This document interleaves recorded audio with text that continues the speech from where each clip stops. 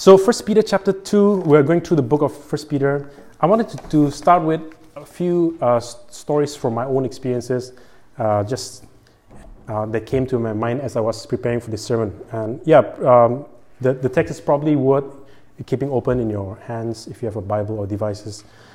Some of you know that I come from India, and I come from the northeast part of India.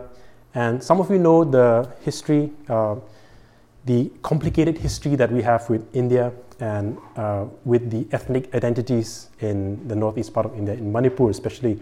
Some of you may have seen the news. And because of these complicated relationship with the state, with one another, with ethnic groups, I realized that I never felt a sense of like deep identification with home, with a place as home. So we come from India, but we always talk about this with Vime when there's sports going on. India is playing, and like World Cup cricket, for example. Of course, we support India, the team, but we look at people waving the flags, and it's like we realize that we could never have that zeal because we never really identified with the country, with the nation. There's always a half-hearted, and we wonder. It's interesting looking at fans from different countries, and we always wonder. We will never feel the kind of patriotism, that sort of nationalism. And in a sense, I think that's probably for the better, looking at how nationalism can be such a toxic thing in today's world. But it's just the thing that we could never really commit and jump into, to fully own up to something, an identity as a nation or as a people. And this was especially when we were growing up. I think things are changing now among the people in our part of the world, but we always thought that is India's concern. That is not our concern. That's their system. That's not our system. So we always function, especially for me, growing up as a child, always in kind of a non-engagement with the society, with the world. We lived in the top of a hill, overlooking a beautiful locality, and there would be concerts going on, big bands coming to play concert, and we'd always be looking from up there, non-engaging, because that's their thing. Like, we don't do those things. In fact, if you remember how we introduce ourselves, we would always say we are from India. We'd never say we're Indians. There's a subtle difference, and it's something else to claim that we are Indians, and just something that we don't fully jump into with all our heart. As a Christian as well, I mentioned that I grew up on the top of a hill. It's called a Baptist vacation house. It's a mission compound, and some of you may know the history of missionary activities.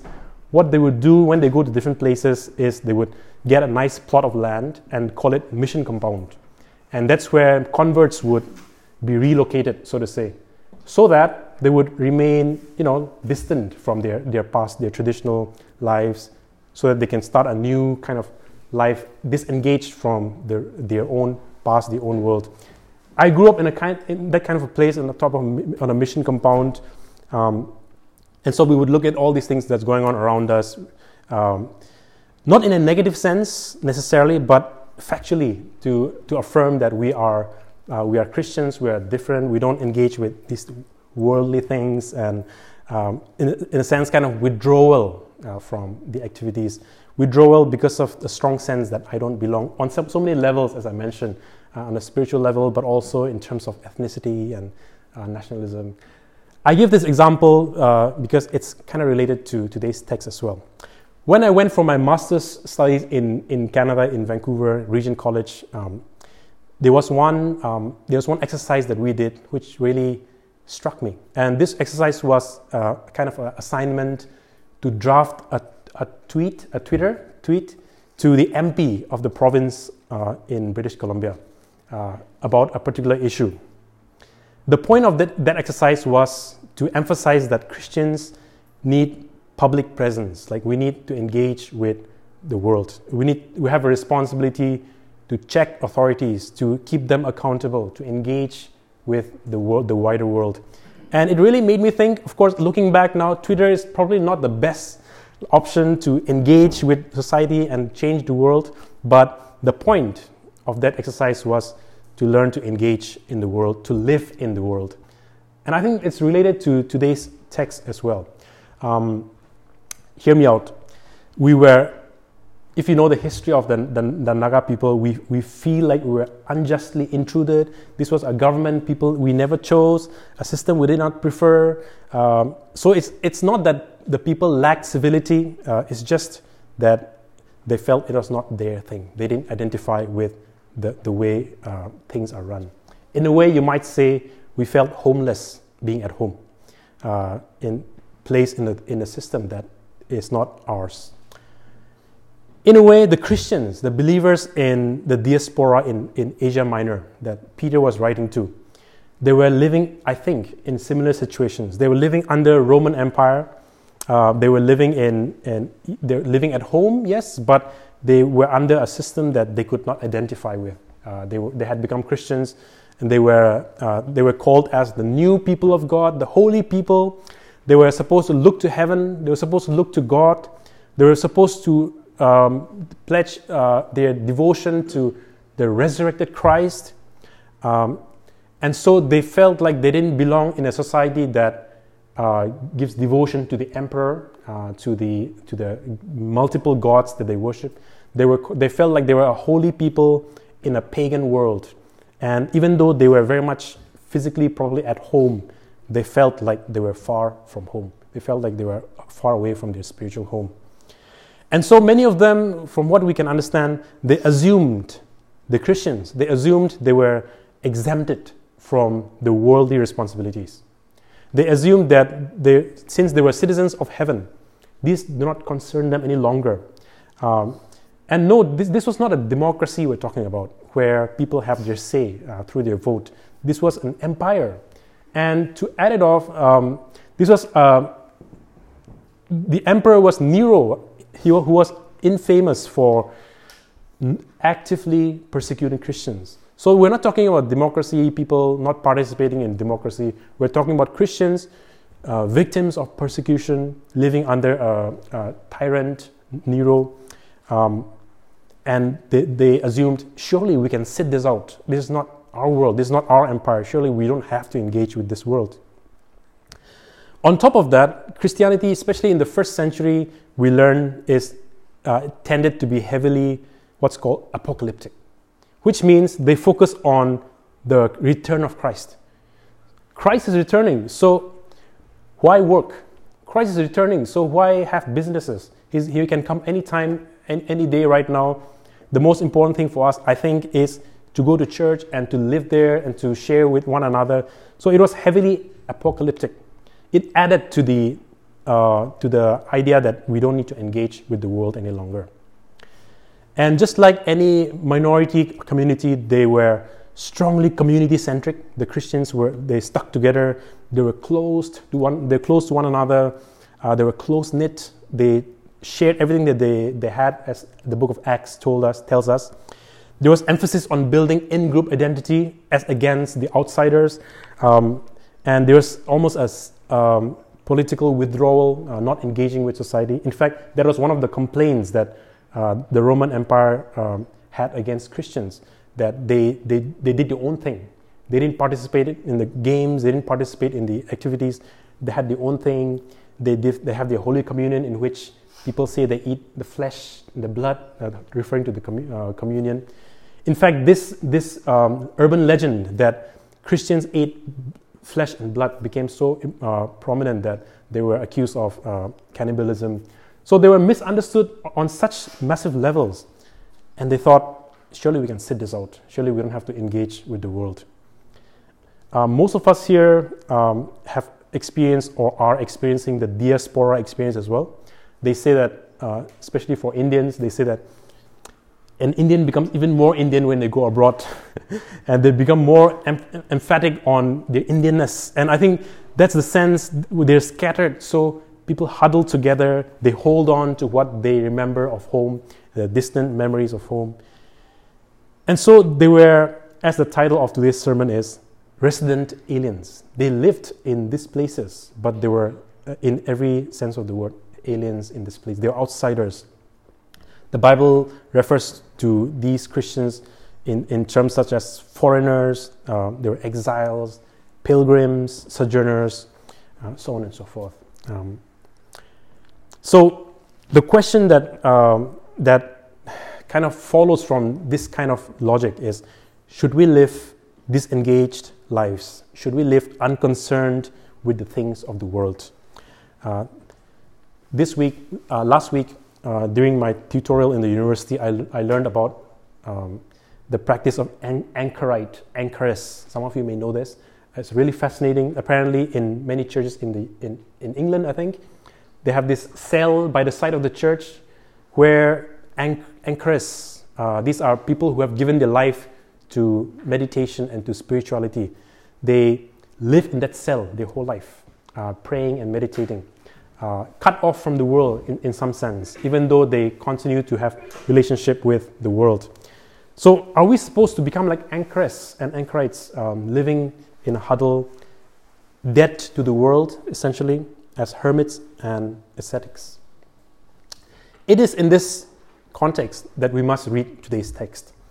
Today's text reminds the Christians that, no, you have a responsibility to the world. You have a responsibility to the world. In fact, if you have the scripture, the text in front of you, it's quite remarkable that some of the language that are being used starting from verse 12 actually. Live such good lives among the pagans that although they accuse you of doing wrong, they may see your good deeds and glorify God on the day He visits us. Live such good lives among the outsiders.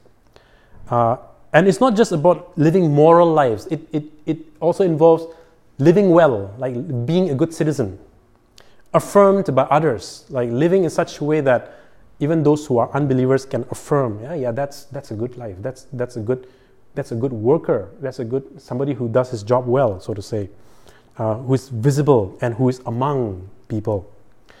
Verse 13, I think verse 13 to verse 17 is I feel like it's such a remarkable text. It says, submit to authority. And remember, these are Christians who are living as victims of persecution, right? They are victims, they are people living under the oppressive weight of the empire. And Peter tells them, submit to authority.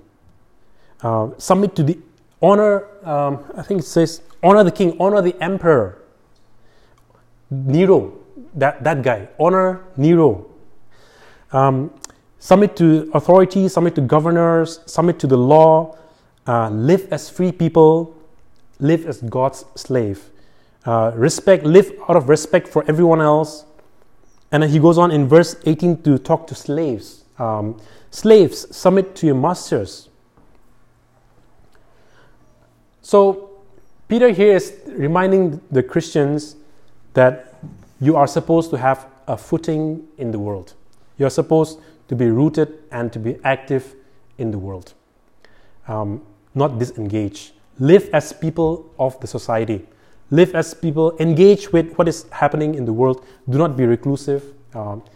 If he's telling the Christians, if you find yourselves as a servant or as a slave, do that as a way to honor the authority that has been placed over you. So he talks about all these remarkable advices that he gives, commands really, that he gives to the Christians. Submit to authority, submit to masters. And for us, obviously, reading this in the 21st century, we're like, what is going on? Like, is Peter telling these victims to wallow in their victimhood? I think it's important for us to supplement the idea of submitting to authority with the equally important idiom, which is out of fear of God, for the Lord's sake, out of fear of God. The primary command here is to fear God, to do this, to submit to authority out of fear for God. The ultimate authority that Peter is calling the Christians to follow and to honor is the authority of God. The primacy of fearing God for the Lord's sake, in reverent fear of God, as he says. So submit to the emperor out of authority, out of fear of God. Submit to the governors for the Lord's sake. In other words, it's not just that the Christians need to give in and be passive subjects to the king. They are supposed to honor God in their relationship with the emperor. They're supposed to honor God in their relationship with their masters as slaves. What that means is sometimes it involves critique of the empire. And we know this from history. The Christians, although Peter says, submit to the emperor, honor the emperor, we know that Christians were the ones who stood up against the imperial cult, the worship of the emperor. Christians did not bow down to the emperor as God. They honored the emperor because they honored God, not because they worshiped the emperor. I think there's a subtle but important difference that's implied in that. The Roman Empire was a political empire, but it was also a religious empire. The emperor is considered as divinely sanctioned. He's almost he's almost held as a divine being. And so to be part of the Roman Empire means to essentially worship the emperor as God. When Peter tells the Christians to honor the emperor, he's telling them to honor the emperor because they honor God, not because they worship the emperor.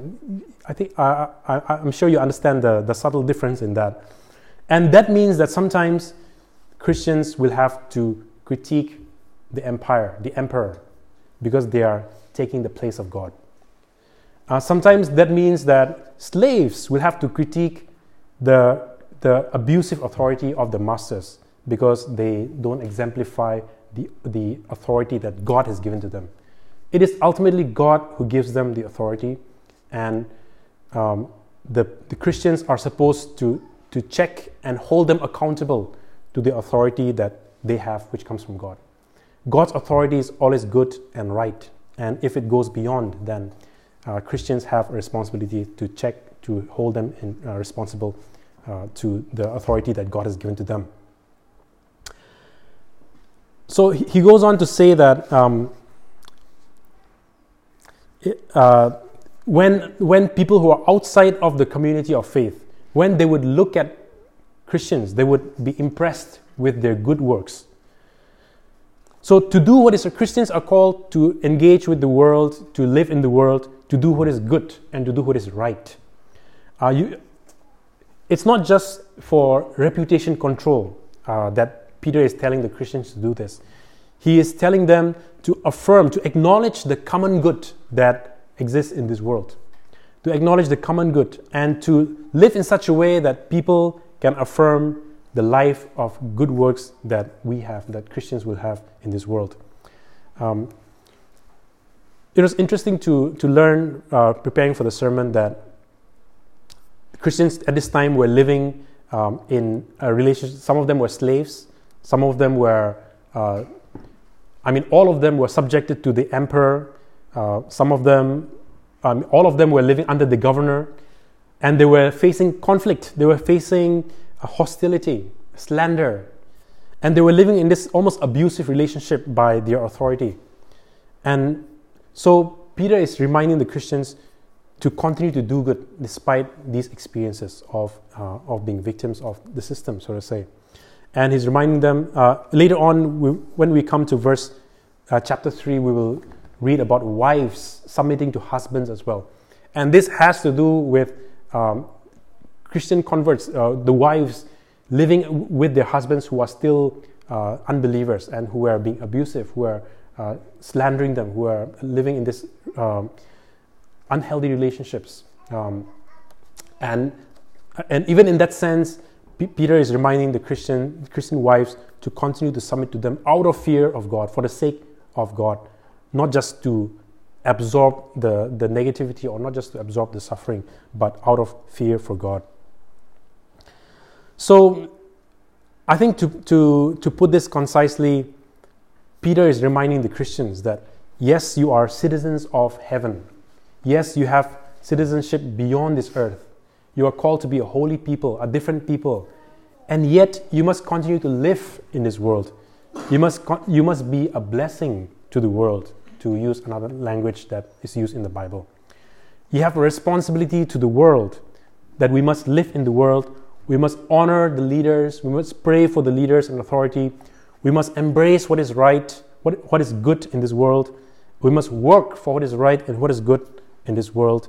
We must live within the rules, and sometimes when it's necessary, we must challenge, because we do this out of respect for the sake of God, who is good and who is right.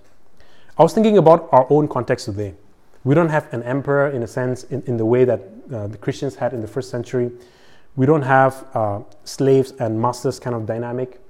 But today we do have different systems, different levels of authority. We have the legal system. We have academic systems, right? We have the law. We have all sorts of systems that are placed within us. And I think how we can draw the implication of this sermon is, the text is that we must honor these authority. We must honor these systems that are there, in as much as we can honor God through these systems. And again, just like the Christians did, when it goes against what is good and what is right, we must be courageous enough to stand and to resist.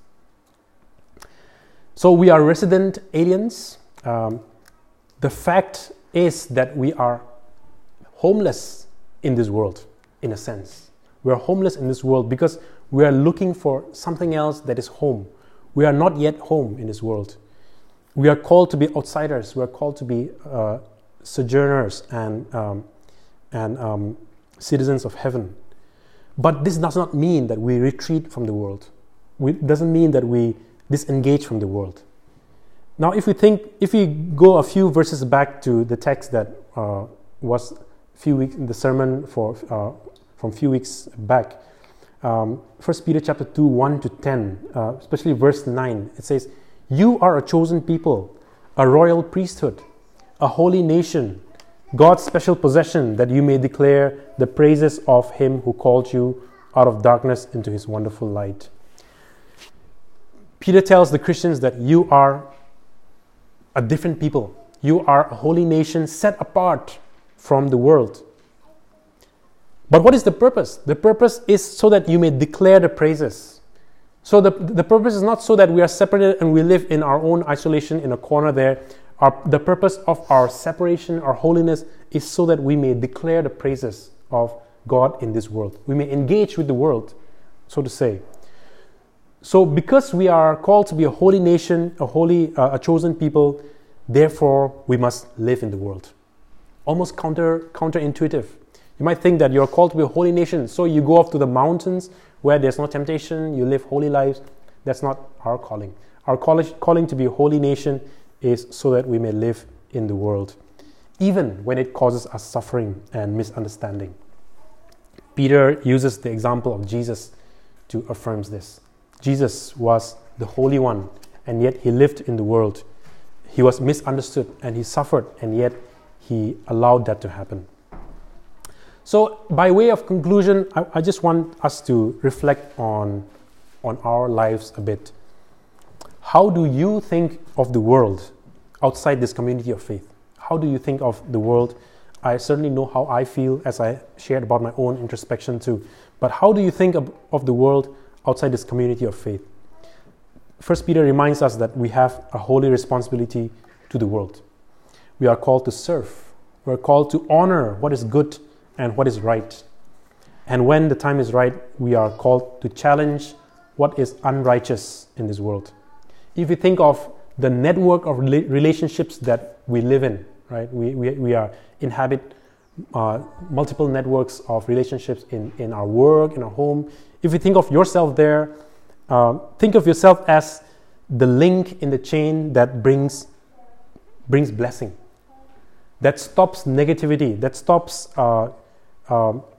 the things that destroy. Like maybe it could be lies, or it could be gossips, or things that bring others down. Let us be the link in the network that brings positive change rather than the negative change, the blessings rather than destruction for those around us. Be the presence in our networks, in our world, that blesses others, that brings joy, peace, and life to those around us. So, 1 Peter reminds us that we are God's holy people. We are God's holy people. We are set apart to bless the world, to embrace and to do what is right in this world, what is good in this world, and with the responsibility to be like Christ in this world. So, as the text reminds us, as we live in this world, homeless, even as we sit at home, aliens in this world, let us engage with the world to bring good, to bring what is right, and to bring what is blessing, to be generous in the life, the blessings that we give to those around us by God's help, of course. Let us pray and let us conclude our sermon.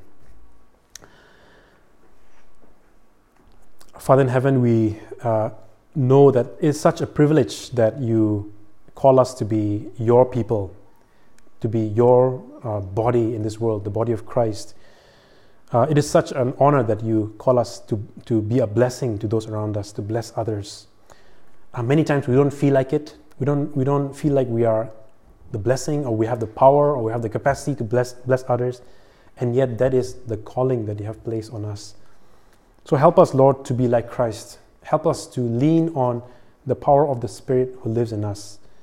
Help us to have generous hearts and to have generous lives, even when it costs, even when it hurts, and even when we go through slander or things that we don't like. Help us to serve and to do what is right, to honor God. And for the power to do such a thing, Lord, we need your help. And so we lean on you. We pray that you'll continue to be with us and lead us in our life. We thank you. We pray this in Jesus' name. Amen. Amen.